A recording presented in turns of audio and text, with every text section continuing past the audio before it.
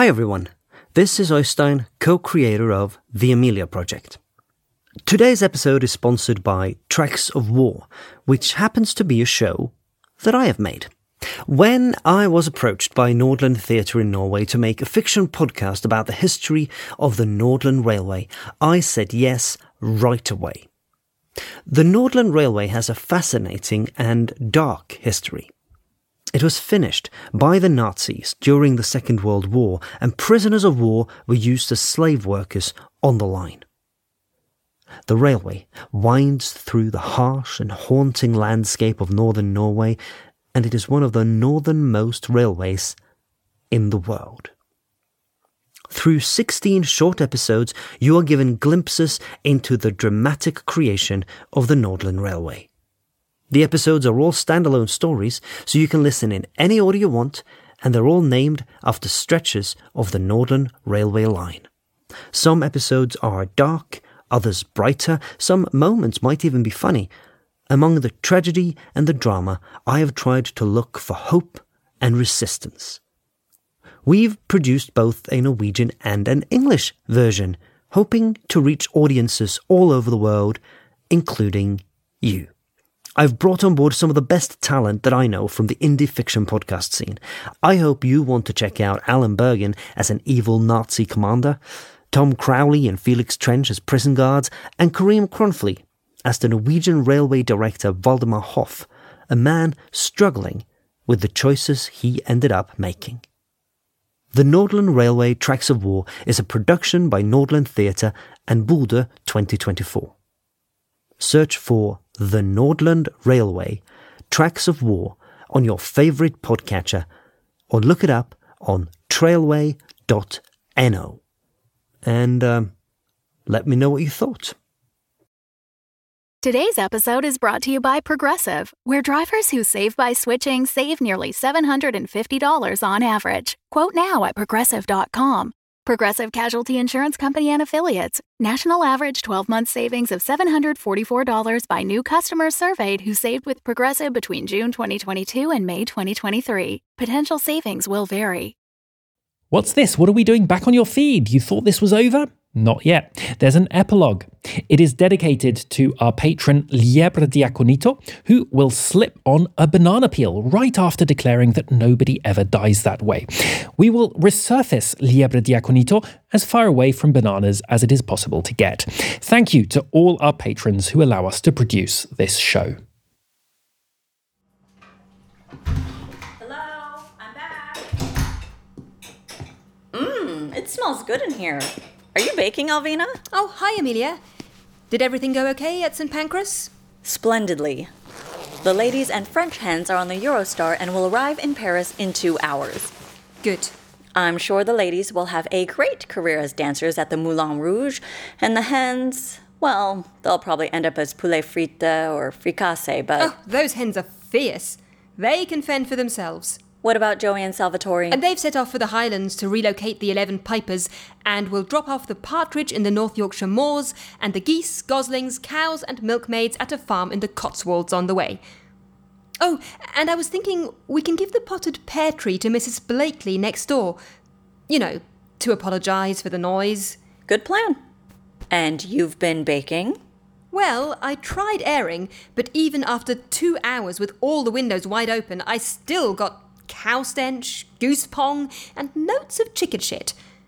And the dancing lady's perfume and leaping lord's deodorant hangs in the air like an obstinate fart. So I decided to bake a cake. Well, it's certainly done the trick. It smells delicious. What kind of cake is it? An epiphany cake. A what now? An epiphany cake? Epiphany? Yes. Today's Epiphany. In English, please? Oh, come on, Amelia. I told you about this already. We 3 kings of Orient. Oh, yes, you did tell me about that. 3 Kings Day, yes. I forgot. And there's a cake for that? Well, in France there is. It's called a galette des rois. It's basically puff pastry stuffed with frangipane. I do like the sound of that. And there's a little figurine hidden inside called a fève. A figurine? What? Why? The person who finds it gets to wear a crown and is the king for the day. It's a big tradition in France. Sounds like a choking hazard. Oh, it is. Every 6th of January, paramedics work overtime, removing little figurines of the Virgin Mary from people's windpipes. Oh, Death by Virgin Mary! That would have been a good one. Death by Galette des Rois. I should really suggest that to Arthur for next year. Hello. Speak of the devil? Devil? What? Oh, nothing. Alvina was just telling me about Epiphany. Tiffany? Oh no, there's another Hollingworth daughter. How do we kill her? Arthur, There's breathe, no time to lose. relax. We better start planning. Epiphany. What? Take those earplugs out. What? Here, I'll do it. Oh, yes, I forgot those were in there. You see, the Swans were making one heck of a racket in the back of the car. But you and- managed to get rid of them? Oh yes, dropped them off at Buckingham Palace. Swans are royal property, after all. This is such a weird country. Then I dropped off the Lords at the Houses of Parliament. The Houses of Parliament. The House of Lords. Ah, of course. Good thinking. Yes, they're having their wigs fitted. And by tomorrow, they'll be busy examining bills and investigating public policy. As I say, weird country. What's that smell? Are you baking, Alvina? She's making a frangipane cake. Oh, yummy. Oh, yes, that's just the thing. When will it be ready? No. It will be our reward after we've got the office back in shape. Oh, but I'm hungry now. Alvina is right. We need to put this place back in order before we start receiving clients again. The carpets are so full of cow pats and bird poop, I don't think they can be salvaged. Rip them out and lay new ones, I say. Oh, we'll get Joey and Salvatore to do that once they return. In the meantime, why don't you gather up all the feathers, Amelia? I can deal with the broken crockery, and Arthur, can you dispose of the Swans paddling pool, please? Yes, all right. It's going to be strange being just us again, isn't it? I'd kind of got used to the noise and smell and action and... Oh, don't tell me you miss them. Well, yes, maybe a little. At least they kept us on our toes. Never got boring with them around. Oh, it's so quiet now. Don't you worry. A new client will turn up soon enough with some impossible request or outlandish story.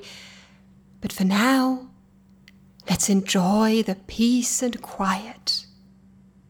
I wonder how the sisters are doing. Oh, I'm sure Judith, Agnes, Clarice and Penelope will do very well with their Easter emporium.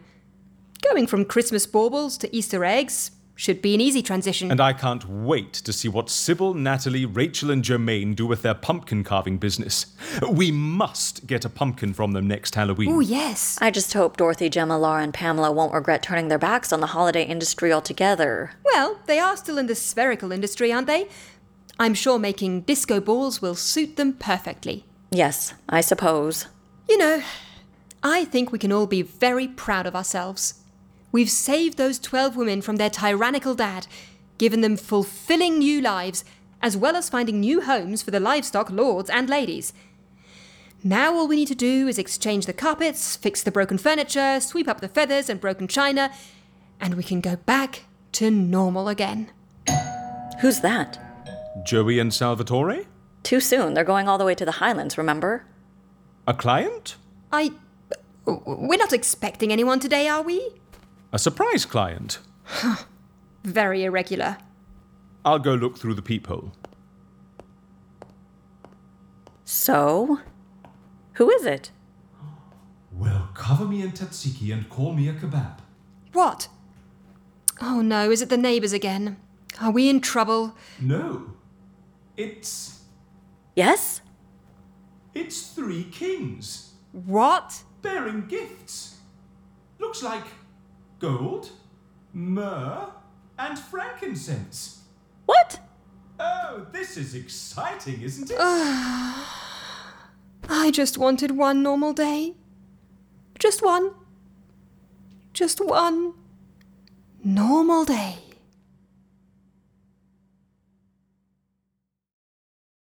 The Fable and Folly Network, where fiction producers flourish.